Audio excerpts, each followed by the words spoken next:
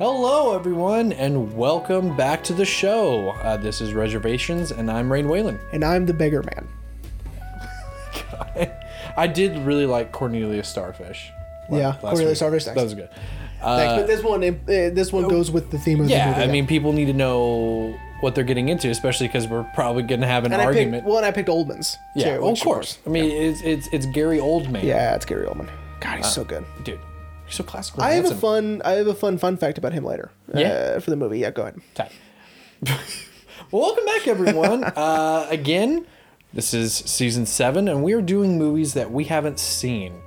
Before we get into the episode, just want to give a quick shout out to our buddy Alex. He's working on our new logo. Yep. As you know, each season we change up the logo. He's working on it, and I feel like it'll be a good one. I think it's gonna be fun. Yeah, I think it'll be a good one. Yeah.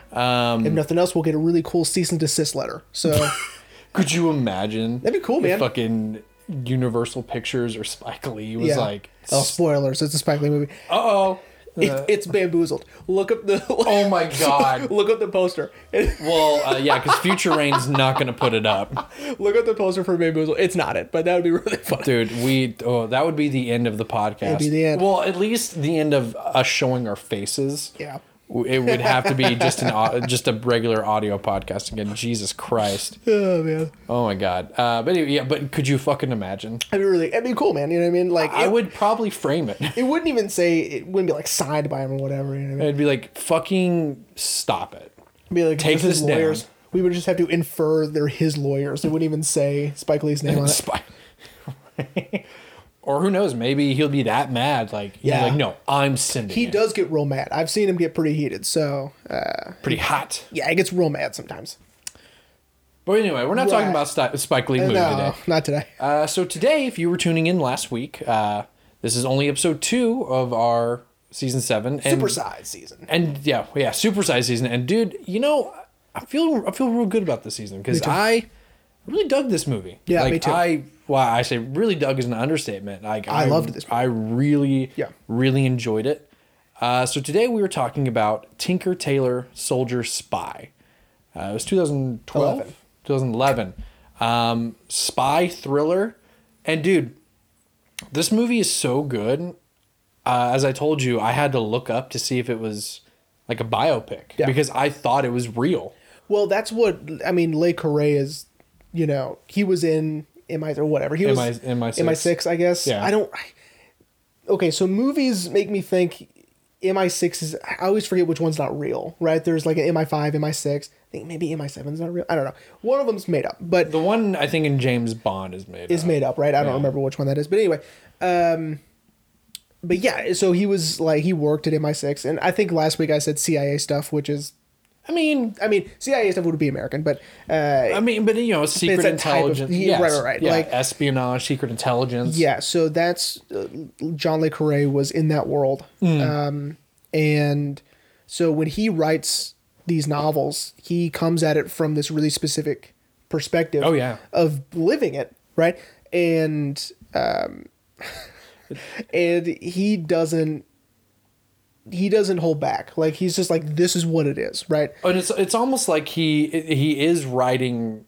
It's almost like historical fiction. Like, this is exactly the names and faces are different, but this is exactly what would happen. It's Cold War espionage, right? Yeah. I mean, it's like, yeah. Yeah, and I just want to point out, like, for anyone out there who really loves spy movies, this is probably the most grounded spy movie out there.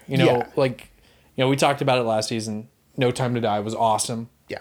Great spy flick. But, James Bond, especially the Daniel Craig James Bond spy movies, are a little bit more action than espionage. Yes, absolutely. Like in this one, there were a few times when someone pulls out a gun and I almost went, they have guns? Oh, they have guns? I almost forgot, because it's almost like... Because it rarely ever happens. Right, and, it's like espionage doesn't live with violence.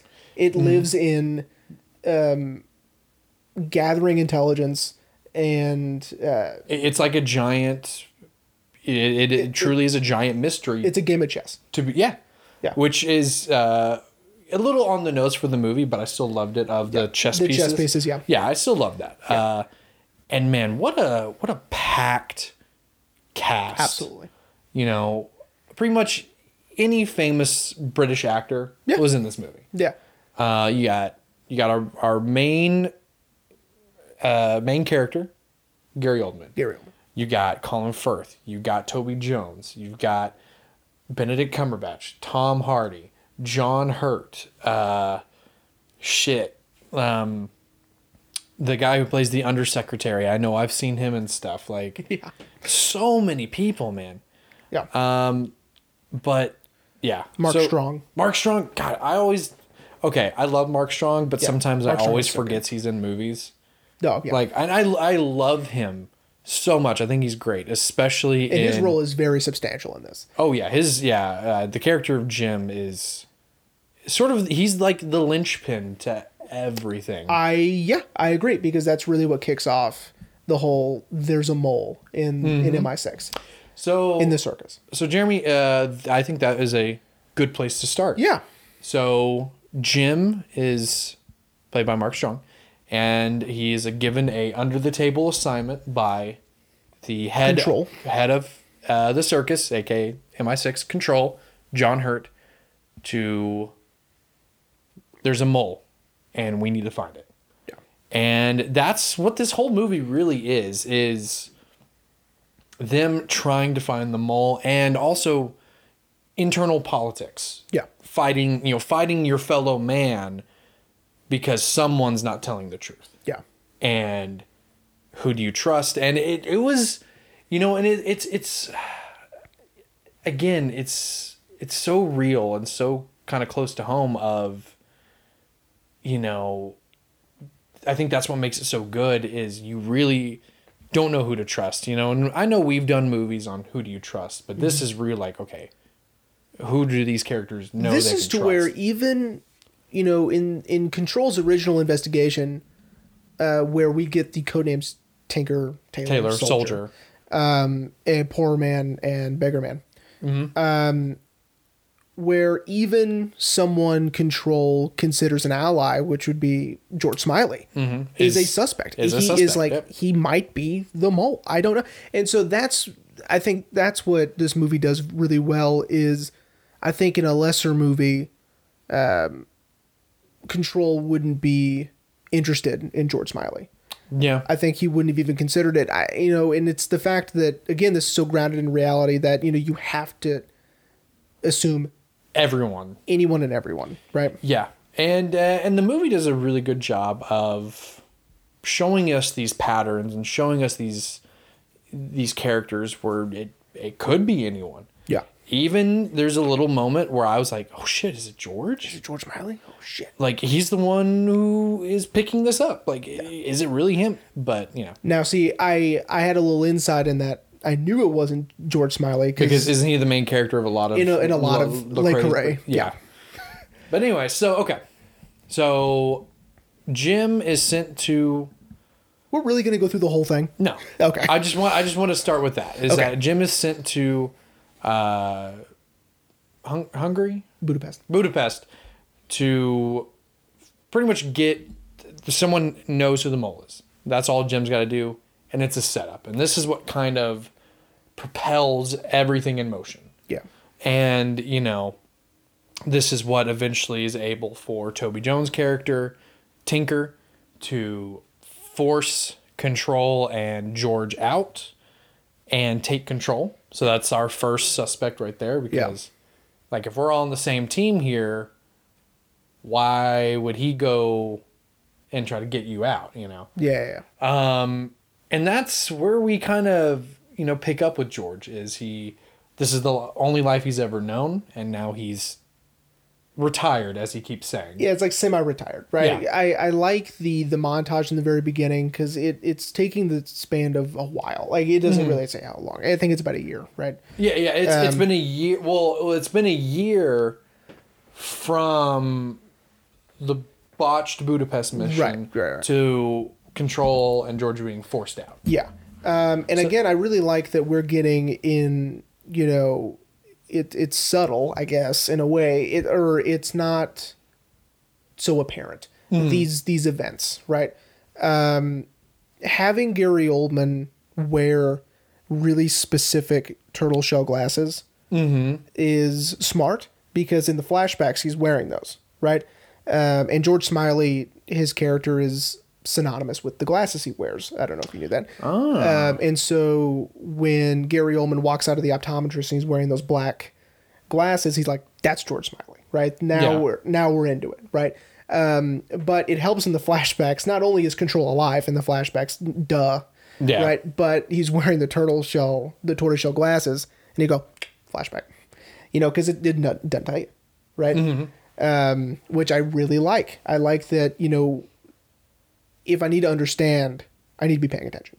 Right. Because if I'm not paying attention, the story's not for me anyway. Right. And so I really like that. I really like, again, the showing John Hurt in the hospital, dead, I guess. Yeah. Okay. So Control is dead.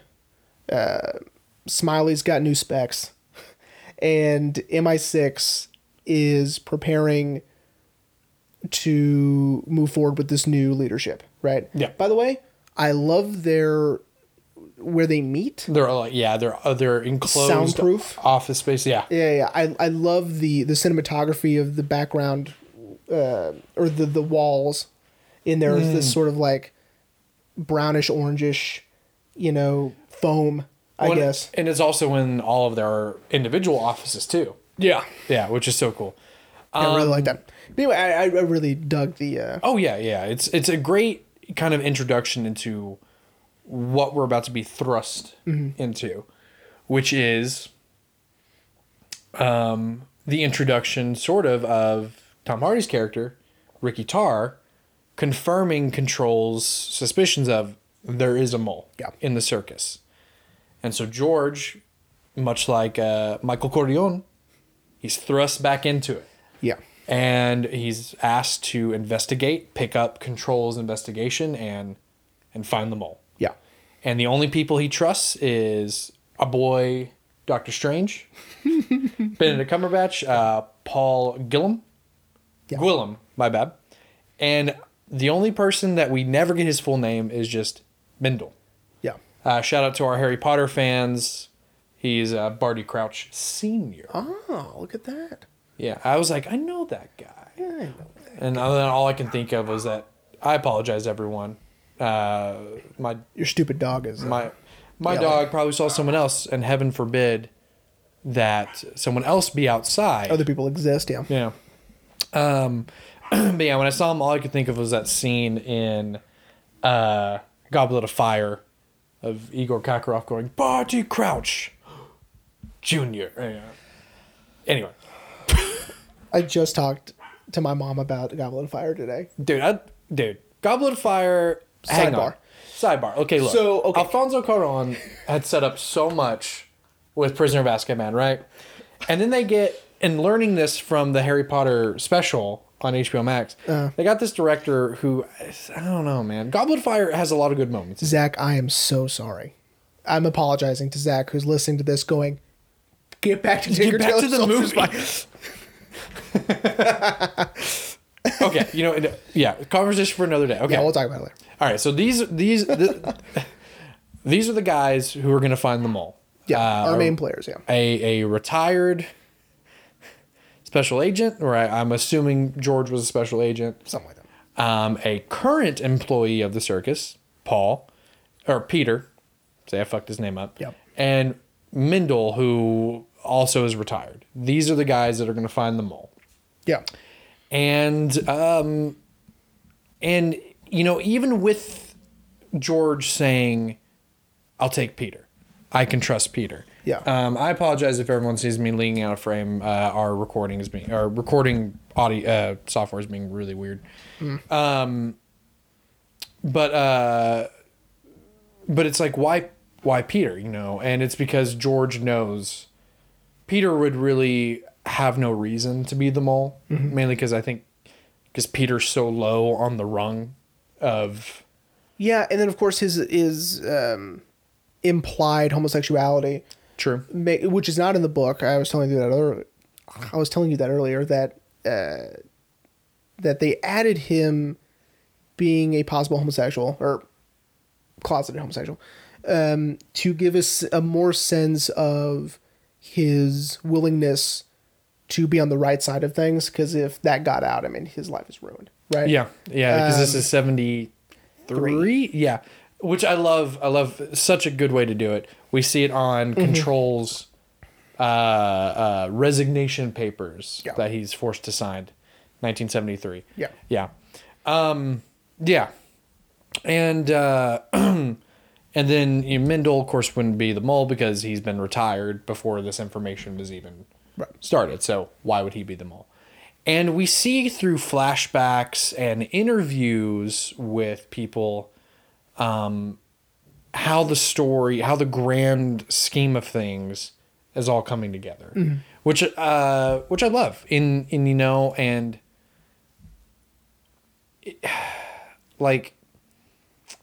I really liked how they did it, how they jumped back and forth. Yeah.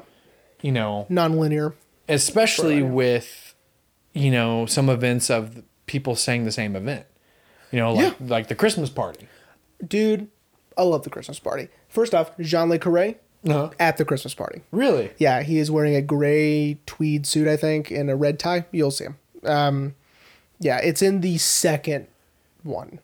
We're over an hour in at this point. Like when someone comes out dressed as Stalin. Yes, he's in that part. Yeah. Okay. Which, dude, I laughed my ass off. Well, and it gives you Colin Firth. No offense. Colin Firth is doing some amazing acting. So what he did was he did some reading on and some research on people, on double agents and whatever, and keeping secrets and the psychology and the physical aspects of it. And so he's showing signs of having secrets and not playing his whole deck, and especially in that Stalin sequence when at the Christmas party, you can see that he is not acting as everyone else is, right? Yeah. Of course, now we're getting into the later parts of the movie where we're like, I'm pretty sure it's him, but and especially when the affair is, and he did that just to destroy Smiley's relationship with his wife. Well, that was it. You kind of said it. Spoiler. Oh, so spoiler. Colin Firth was the mole. Colin Firth is the mole. Taylor. Yeah. His code name is the mole. But yeah, dude. Oof. That guy. Because I thought because we hear when Smiley's visiting Connie, that she's like, Anne's gone again, isn't she? She doesn't deserve you. Yeah. So I all I could think of is like, okay, maybe his wife just leaves randomly and comes back. But then we get that flashback. And it's like, oh no, she is a bit of a slut, huh? She's a little sleut. Yeah, she is. And I love the shot of Colin Firth trying to, it's this way of one being the double agent, being the mole. He's not trying to hide it, but simultaneously trying to hide it, of him trying to get his shoes back on. Sitting there, maintaining his pose, but he's trying to get his shoes back on. Which, of course, is... It's him... It's that whole, I know that you know that I know that you know, right? That I'm totally sleeping with your wife. Right. But, maintaining I'm going to still try to be sneaky about it, so he thinks that this is the only thing I'm trying to conceal, right? This is my secret. This is what's going on, not anything else, right? Which I like. I like that bit of visual. Yeah. Well, and it's a great shot to key us when the reveal of him being the mole is, because we see his shoes first. Yeah. Which I love that, Benedict's coming up the stairs and he turns that corner and all we see is his shoes. And as soon as I saw him, I was like, no shit. Oh, shit. He's the mole. By the way, in a film with very little action set pieces, when it gets to this part of the movie, I am leaning forward in my chair. Yeah, I am staring at the screen. I'm leaning forward. I go, who is it? Right? Yeah. Because not only is this movie a great spy thriller, but it's a mystery, right? Yeah. And that's half the fun. It's a whodunit. Yeah. In this very, I guess, I don't know how to say it in a very smart way, right? It's which is not a very smart way to say it. It's very analytical, I guess is what I meant to say. It's that's good. Yeah, it's not a straightforward like who done like Knives Out, which is also very good. Yeah, by the way. Oh yeah. But this is a little more intense and a little more. It goes a little deeper than that. Especially because this is later in the movie when Peter Benedict Cumberbatch has to steal documents. Dude, you're like, oh shit, you got to get out of there, bro. You got to get out of there. And then his anger towards Ricky about how, because he's convinced that Ricky has turned. Like, I spied on my own because of you. These men are taking it. I mean, it is very serious. This is, national secrets. Right. But these men are like, this is affecting also their pride because they don't know who to trust and what to believe. Right. Because at that point, he is convinced that it's all bullshit. There's no mole. He's doing all this for nothing. Right. And of course, when he sees Ricky, he goes, "Where the fuck have you been?" Yeah. And beats the shit out of him. Yeah. Dude, which I bet is the only time Benedict Cumberbatch would be able to beat the shit out of Tom Hardy. That's absolutely true. I mean, look, Benny, we love you, buddy, but Tom is like 3 times your mass. Yeah, I mean, he's still shorter than you, but still. Yeah, right? But yeah, I mean, have you not seen Warrior? Have you not seen Warrior? You gotta see Warrior. Have you not seen The Dark Knight Rises? Yeah. Dear God. But anyway, so I also want to mention, so Jeremy, would you like to tell the audience why Colin Firth targeted George Smiley's wife and why that was so strategic to keeping George in the dark about him being the mole? Dude, it's genius. And of course, it all has to do with that lighter, right? By giving up his lighter that says, I think it was like to George. To George from Anne. Lots of love. Something like that. Right? Something to that effect. A nice wife giving her husband a nice. And gift. I forget who he gives it to at first because Carla ends up with it. Well, I think he hands it to Carla because he's a chain smoker. Oh, and he had given him a pack of cigarettes. And he pulled his lighter out, right, so he could smoke them. Because then he says, the cigarettes were untouched. He stole my lighter. And the fact that they inferred by him giving up the lighter, right, which it was stolen, but that's fine. It means less to him than what it seems to be, which means there's problems in their marriage. You mess up his marriage even more, you'll distract him. Well, right. and Gary and Smiley talks about that with Peter, about how he's trying to convince Carla to defect. By the way, Carla is the code name for a Soviet super spy. Yes. He is the spy of all spies in Soviet counterintelligence. His secrets have secrets. That's right. His secrets have secrets on top of their secrets. That's why his hair is so big. It's full of secrets. That's from Mean Girls. All right. Oh my God. But, I love the way that they shoot Carla. We never see his face. And I love that because it's like, we're not getting a sequel to this, guys. It's not like it's going to be a reveal later, right? Like, oh no, it was Jeremy Irons the whole time.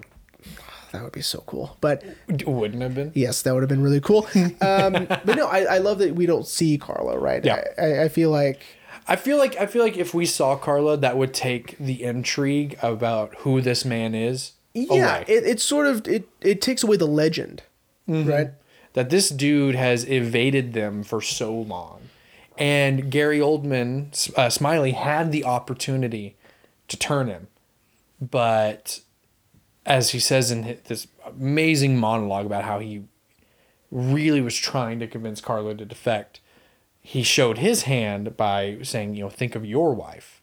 And that keyed in to Carla, like, that's your weak spot. Yeah. And so with his mole of Colin Firth, he pretty much said, seduce his wife. Yeah. That'll keep him off you. By the way, if she's able to be seduced, shame for you. Yeah. Well, and if she was that easily seduced that she was seduced It seemed pretty easy. at the Christmas party in front of everyone. Yeah, it seems so easy. I don't think. I think We didn't see her face either, did we? No, we never saw Anne's face. Cool. But that probably means all Colin Firth said to her is, "Hey, Hey. She goes, let's go. let's go outside right now." I know. She's gross. She's gross. She's gross. She's gross. I love it because I've seen, like, on YouTube and stuff, spies will break down. It's like Vanity Fair or some shit. They'll watch. Like GQ's whole like psychologist breaks down. Yeah, exactly. Like thing. they'll watch like spy movies and spy shows, and they'll tell you what they got wrong and what they got right, right? Uh-huh. And it's not so much. I don't know if anyone's seen The Americans. Have you seen The Americans? I've wanted to. There's a lot. It's got Kerry Russell in it. Yes, and her real life husband, who is Perry Mason, the new Perry Mason. I don't remember his name, but he was. He was in It's a Beautiful Day. Yes, that's right.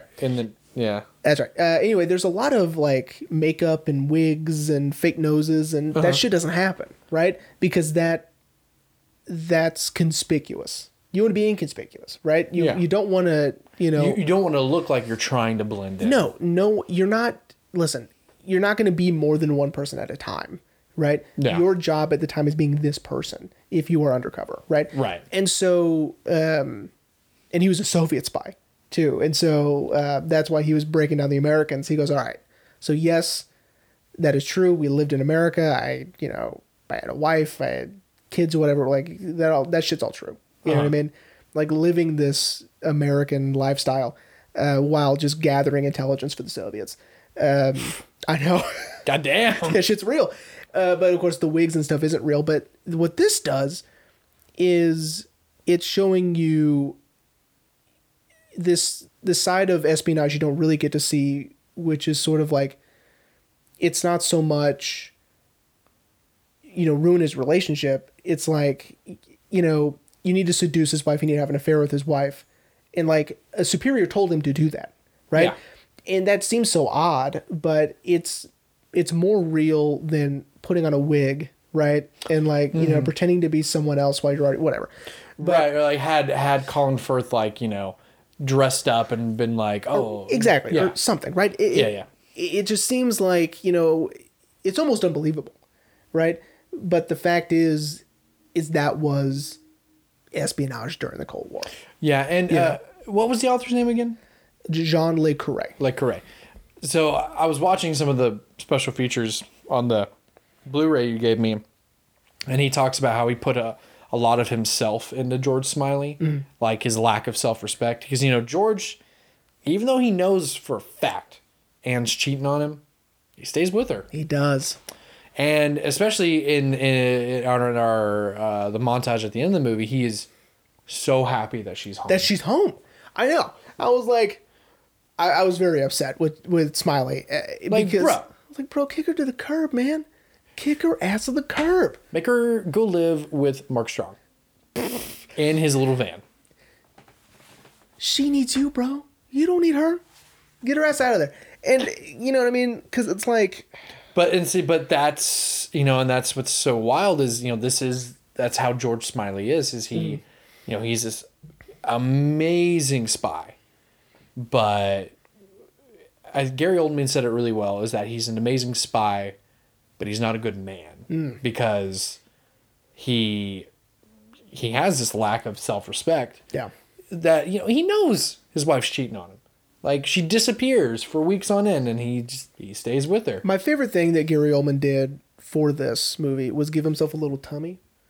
He said that he would like eat certain things to give himself a little like middle-aged tummy is what he said. Oh, okay. And it's so funny because you don't see it in the movie. Yeah, he's always in these nice suits. He did that for him, right? For him to get in the mindset of George Smiley, he gives. Yeah. That's just funny when when actors do stuff like that. Yeah. And it's not for the audience, right? Well, it's like I know you didn't like this movie, but Eternals with Kamal, my man got so jacked for that, shredded. And you don't see him without a shirt on at all. He has a shirt on the entire movie. Which is so funny. You see his his biceps. Hell yeah. When he's doing the Bollywood scene. Yeah, of course. That's it. You don't see that. You don't see that 80 pack that he got. Yeah. I wonder how upset he was when he like saw the movie and he was like, "What? Like I filmed all this stuff without my shirt on." They cut all my shirtless scenes and all my bottomless scenes. I mean, yeah, this is Marvel's first sex movie. That's right. I mean, Oh my god. So, anyway, okay. but yes, no, I agree that it's just funny that actors do things like this. Now, the fun fact. Okay, yes. Tell me this fun fact. So the fun fact, Gary Oldman had to relearn his British accent. He had lost it from being in Jim Gordon in America. So yeah, well, not just from being Jim Gordon, but from being in America so long and in all these different roles that didn't require a British accent. He lost it. Oh shit! And so he had to relearn his own accent.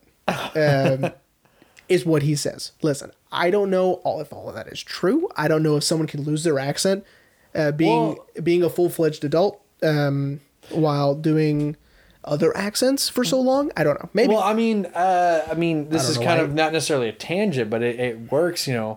One of the YouTube channels I like, Game Grumps, they have one of their friends, Ross, is from Australia, and he's lived in America since I think he was like 15, 16. Mm-hmm. And he does not have an accent anymore.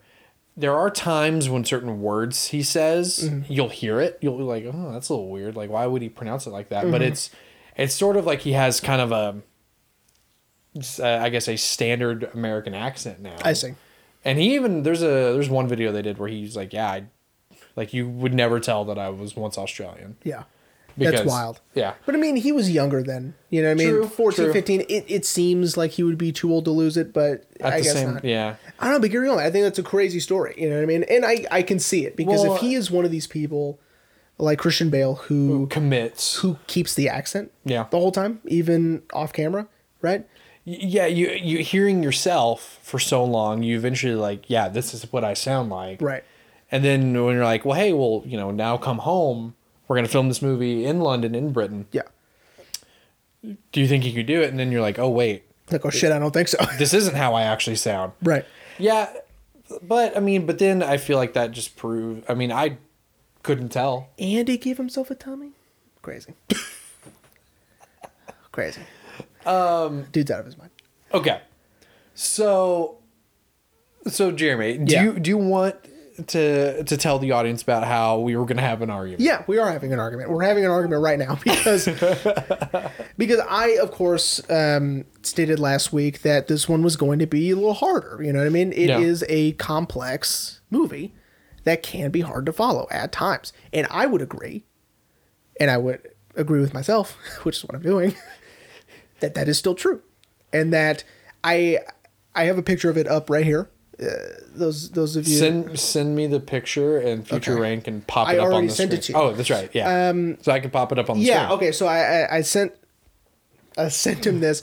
The Alec Guinness miniseries came with this glossary of terms and people and how they relate to the story and their code names and who they are and all that stuff and what certain words mean. There are some that are super obvious, but you never know. Yeah. Jargon. And I would refer to it every once in a while. They would mention something. I go, who is that? Okay, cool. I got it. And it helped a whole bunch. Now, tell them what you told me. It wasn't that hard. See, now, listen. Again, I'm not saying it's impossible to grasp. I'm saying that there are so many names and so many people that the way that this movie particularly, but of course Le Carré himself, doesn't want to spend time having characters introduce themselves to each other. They already know each other, so why would they do that, right? Like in your favorite movie, Old? Hi, I'm Peter Gwillem. I'm on the second floor. Yeah. Right? It's because that's unrealistic. And not only is it unrealistic, in that case, it's just annoying. Barbarically stupid. I can't even imagine. It's, in this world and in this type of film and this type of story, it's like I'm throwing you in the deep end and you're just gonna have to catch up, right? Yeah.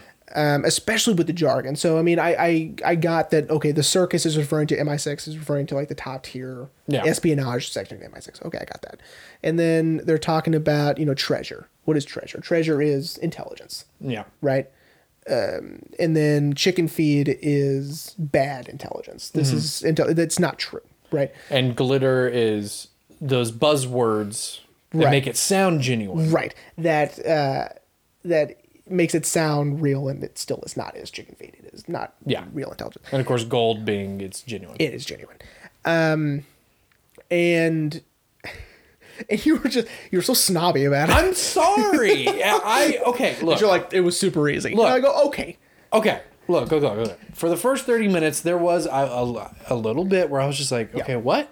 But then after that, I was good. I mean, yeah. I'm not saying I was struggling the whole time. God. No, but like, it was easy.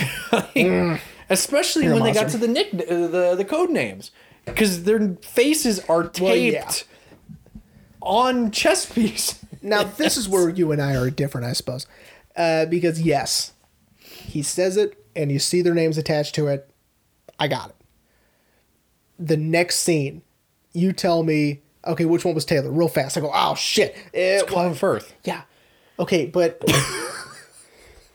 but I might have said, it might have been Toby Jones. I need to check one more time. Right? Because Tinker and Taylor, to me, are the same in my head, and I don't know. Like, it's the reason they didn't do Sailor, because it's too close to Taylor, and, it doesn't matter. What matters to me is that people understand, and I know for a fact that I am in the majority, that it can be complex at times. And it can be a tiny bit confusing. Look, I wasn't trying to make you feel bad. I'm just saying I got it. I am in the majority. You are in the minority. Or you're lying, which I'm is not lying. Which is probably more likely. Okay? I swear, look, when you said that last week and told me ahead of time, I was like, okay, shit, I'm really gonna have to pay attention. I was worried I was gonna have to make a map and no, I looked away from my phone once, because again, I thought this was based on a true story. Yeah. And yes, for a second, I was like, wait, what did I just miss? Yeah. But then I caught back up again, and we were good. Yeah. Now, the only part that really confused me the most, okay? Oh, this is a fun game. Was I'll try to think when we catch up with Jim, but it's actually the present, and they hadn't told us that Jim actually survived the gunshot. Yes. Then that's when I was like, okay. wait. So wait. Is this a flashback? Like, what is this? Now, I'll tell you this. Okay. If you read the glossary. Well, it didn't come with it. Read the glossary. It told you. And I was like, thank God. What? It didn't fucking... I know. The one you gave me didn't have it. I know, thank God, though. Thank God I read it beforehand. Because I did read it before I started the movie, and then I would just every once in a while go... I would just look at it, Carla, got it. Once how I really figured it out was when we catch back up with him again, and Gary Oldman's there. Right. Of course, by that point, I already started to kind of understand like what they were doing, the interviews they were conducting.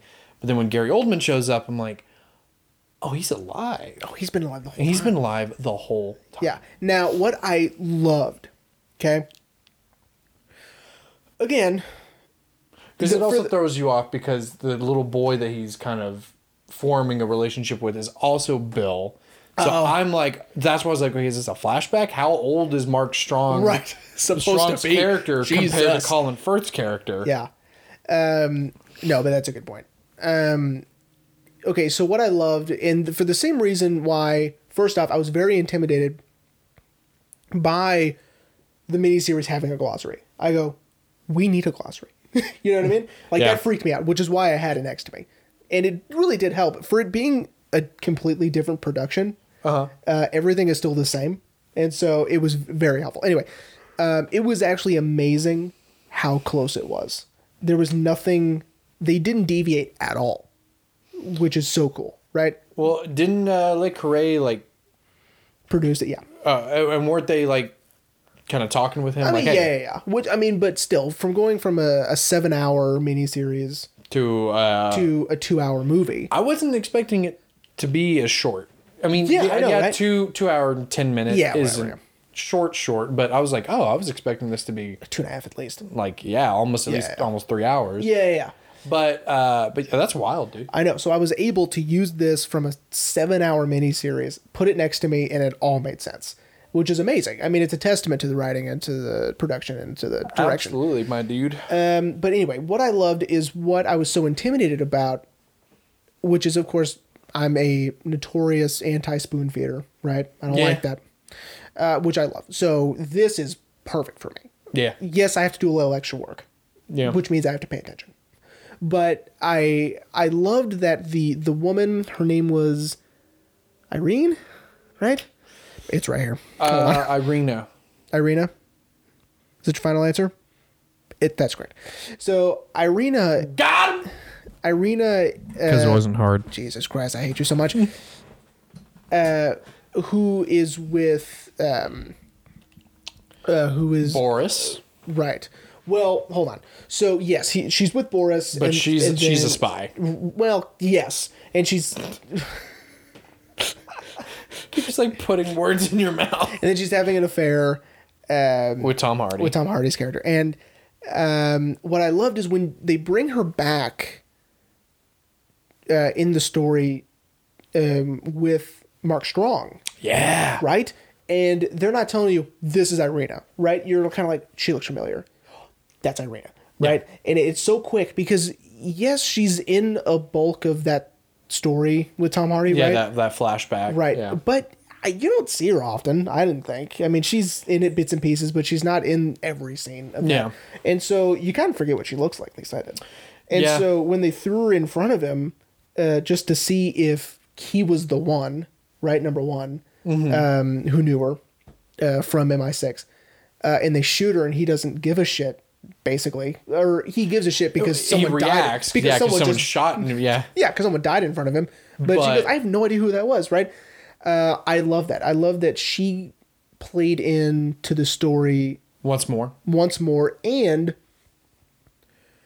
to the fact that Tar now thinks she might be still alive, and we know as an audience she's not. And Smiley knows that. And Smiley knows she's not because I remember it's so great, because he's like, I just want her safe, and then I'm out. And Smiley, has this little bit of hesitation. It's like, oh shit, he knows. And he goes, I'm going to do the best I can. And you're like, or utmost. He's British. I'm going to do my utmost. Yeah. And you're like, oh shit. Because I think he made a reason that lying to him right now, we need him to complete this plan. Right. He needs to finish this. He needs to finish the job.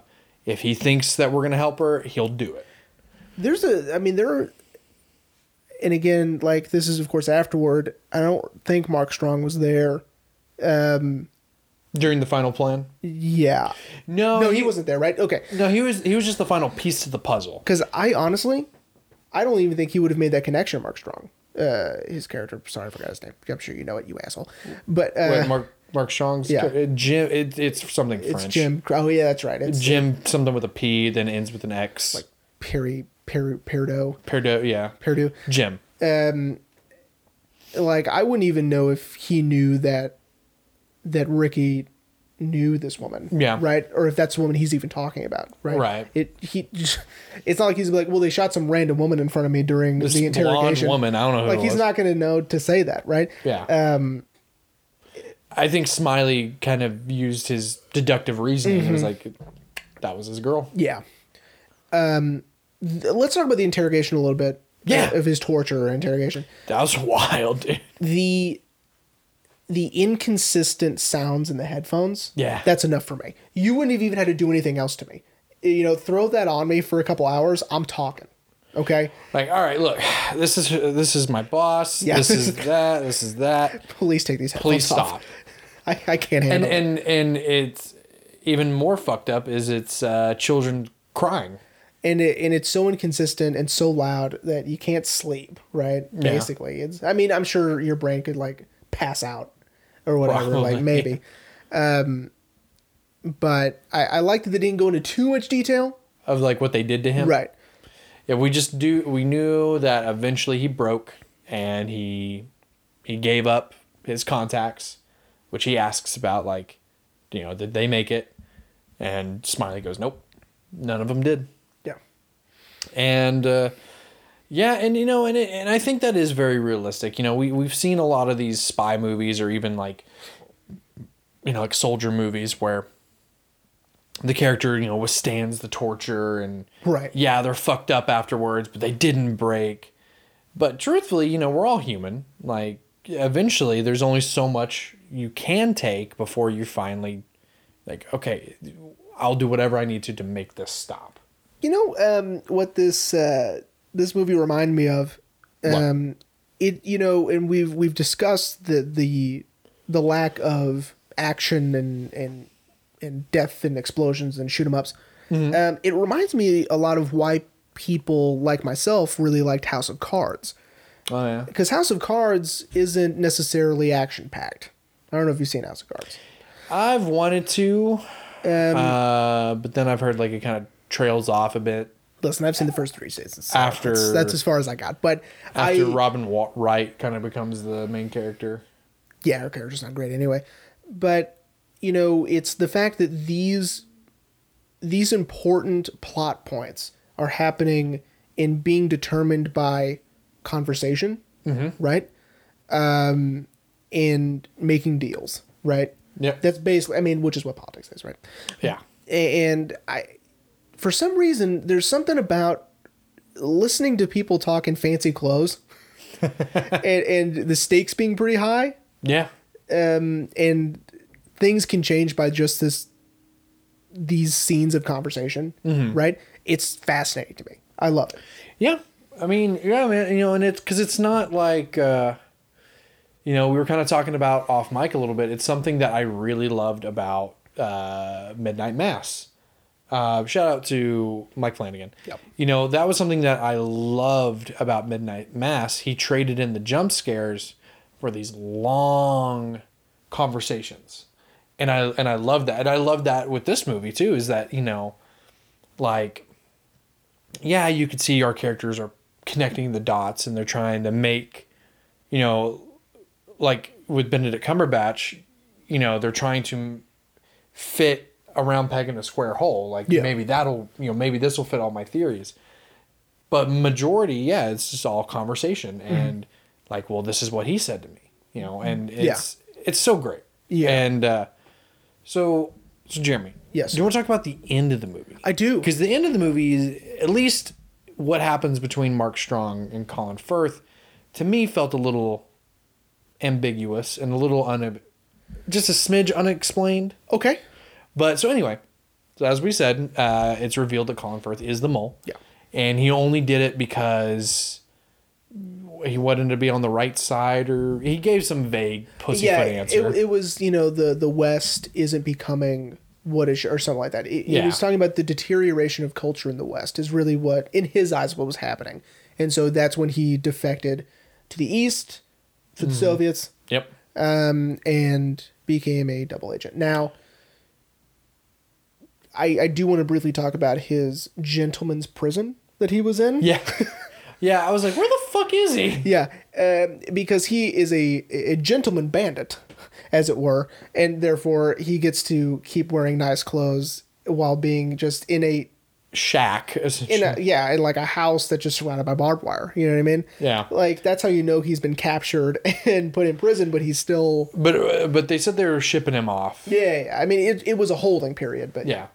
And so then it's revealed that all the other men at the top of the circus, Tinker, Soldier, Poor Man, they were also feeding intelligence. They weren't the mole, but they were seeing it as for the greater good. If we just leak a little bit of this, we'll get more back. Well, they all get fired. Of course. Smiley gets reinstated. And not just reinstated, he is the chief now. Yeah. He is where control was in the beginning. Yes.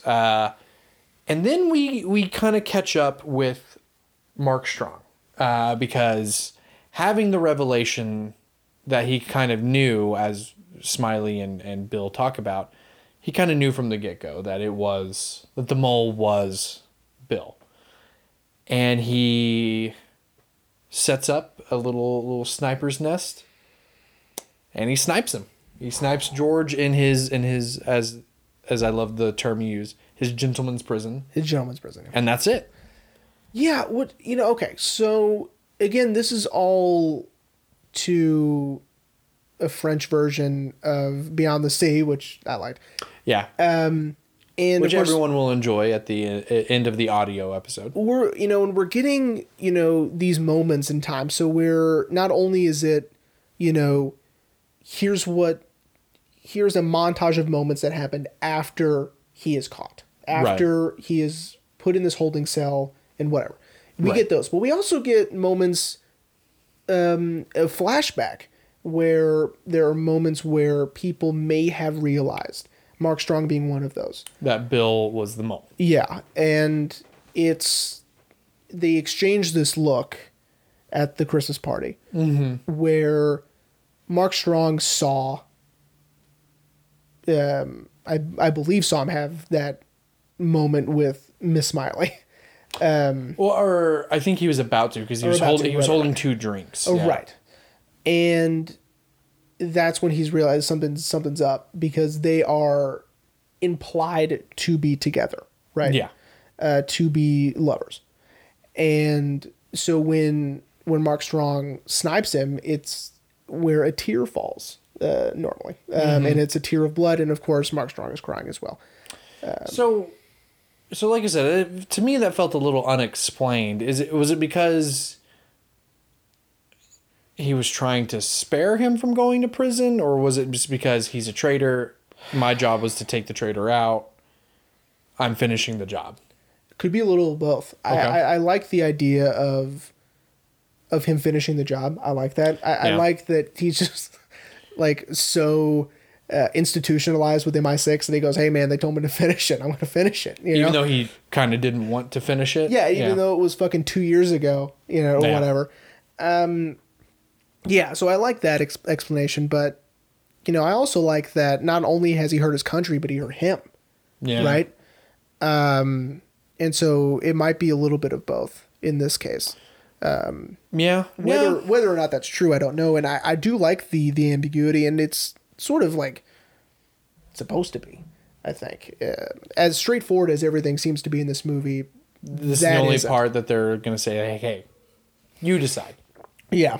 I did like the reverse shot of seeing him on the ground and seeing how this tiny little bullet hole that appears on his cheek and this massive exit wound in the back. It must have been a hollow point or something to just like explode the back of his head like that. I know, dude. God, of course, most exit wounds are bigger than the entry wounds. Yeah. But yeah, so that was Tinker Tailor Soldier Spy. Jeremy, are you ready to wrap up? I am. I'm glad I picked this one. Yeah, man. So am I. I will be watching this again. I loved this movie. I loved it. I thought it was so good. Yeah, and so like what I was saying last week about seeing that poster, which hopefully Future Rain is still continuing to use that same poster. Yeah. I was so intrigued, and I thought, I was thinking about it on my way home today, and I really thought that this was a biopic. Yeah. Because I remember seeing like a brief little trailer about it, and I feel like I was half paying attention to the trailer, and when it flashes, because it flashes the words separately, Tinker and then Tailor, and then I thought it was referring to George Smiley being a tinker, a tailor, a soldier, and a spy. Because I thought George Smiley was a real person. I mean, he might as well be. This was so, grounded and realistic. Yeah. Because enriched with substance. I mean, yeah, absolutely. So yeah, man, I dug it. I kind of want to show it to Ashley. Oh. I mean, she's not. Oops, I forgot. Oh, okay. Oh, we haven't done that. The first one of the season. Yeah. The code names refer to a rhyme, a children's British nursery rhyme. Oh man. Okay. Wait, I might have taken a picture. Oh my god. I'm not gonna try to remember it because it's tough. Yes, here we go. Okay. Tinker, Tailor, Soldier, Sailor, Rich Man, Poor Man, Beggar Man, Thief. That's what. And so when Jim's like, "Ooh, who's that? Is the beggar man?" Right. Thief. When Control is we can't do sailor, it's too close to tailor, right? Which is the next one. And then rich man doesn't apply to anybody here, so we'll go poor man, and then beggar man, and then, you know, they left out thief. So Yeah. and of course, spy refers to whomever it turns out is The mole. the mole. Yeah. Yeah. Yeah, man. Yeah, I dug it. I for sure want to show Ashley the movie because she's not really big into the spy movies, but I feel like she would enjoy this one. Yeah, I mean, this one is a lot more cerebral than Yeah. your typical spy thriller, I think. Yeah, I think so. I have not seen Bridge of Spies, which I've heard is okay. With Tommy Hanks? Yeah. With America's Dad? Yep. I think it's a Spielberg. So, Yeah. And of course, Munich is another sort of espionage. Dude. I don't know if you've Isn't seen that Munich. Ron Howard? Yes. And Eric- no. and Eric no, Bana? that one's Spielberg as well. It's about the, of course, the The Olympics. Olympics, yeah. yeah. But yeah, man. So, are you ready to find out what we're talking about next week? I'm excited. Yeah. So, like I said off mic, I let Ashley pick this one. I showed her my list. I was like, which one to do? I was like, literally, you know, any of these are fine. Yeah. There is no order. And so she chose one that I'll be honest, I wasn't mentally, not necessarily mentally ready. I was going to save this one, but I was like, you know what? If that's the one you chose, we're doing it. So next She's week. not even going to listen. Go ahead. Yeah, I know. So next week, we're going to be talking about Spike Jonze, Her, Oh, interesting. Joaquin Phoenix, and the voice of Scarlett Johansson. That's all I know about the movie. Very cool. I've seen this one. I mean, I've seen the trailer, so I know there's more. I know the point of the movie, but that's all I know. Yeah, this one I have seen. Yeah, man. I remember seeing the trailer for this, and I was like, wow, I love Joaquin Phoenix. Yeah. And Scarlett Johansson. Oh, but you only hear her voice. Well, maybe I'll get around to seeing it, and I just never did. Rooney Mara is also in. I wonder if that's where they met. Joaquin and Oh, Rooney that's right, because Mara. they're engaged. Yeah. Joaquin and Rooney Mara. And Amy Adams is also in it. Oh, I love Amy Adams. Yeah, it's good. I really do like this movie. And when I saw the trailer for the first time, I remember thinking, I like his red shirt. Yeah. Because it doesn't have a collar, you know, but it's still a button-up shirt. I liked it. I thought it was cool. And then, of course, he's wearing, like, very vibrant colors, you know? Like, he's like a red jacket on top of it. Whatever. It's sort of like this weird lens that Spike Jonze is showing us the future in, right? Like, Yeah. this is his take on the future, and it's odder than most, I think. Well, I mean, Spike Jonze is pretty odd. I mean, perhaps more realistic, maybe. Who knows? I mean, you know, Spike Jonze did kind of kickstart Jackass. That is true. The same dude who did this movie and Where the Wild Things Are, which Whatever. also produced and helped create Jackass. Those of you who are wondering, maybe like what kind of a personality is Spike Jonze, watch Wolf of Wall Street. He is the manager of the penny stocks. Have you seen Wolf of Wall Street? No. Oh man! So he's the manager of when Jordan Belfort loses his job on Black Monday. He gets another job at this very, very small firm, I guess you could call it. It's barely that. Spike Jonze plays the manager. Oh, Spike Jonze is in the movie? Yeah, Spike Oh my Jonze plays God. the manager, and he is so funny in it. You know, like asking like, "Hey man, if you make such and such money off of this, like I'll suck your dick," and he goes, and then he goes, "I hope it happens." You know, he's so fruity in it. It's so funny. Dude. Oh, God. Yeah, Spike Jonze, man, he's great.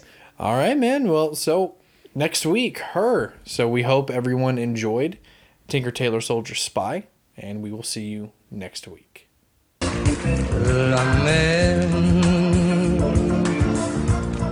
qu'on voit danser les longues des golfes clairs a des reflets d'argent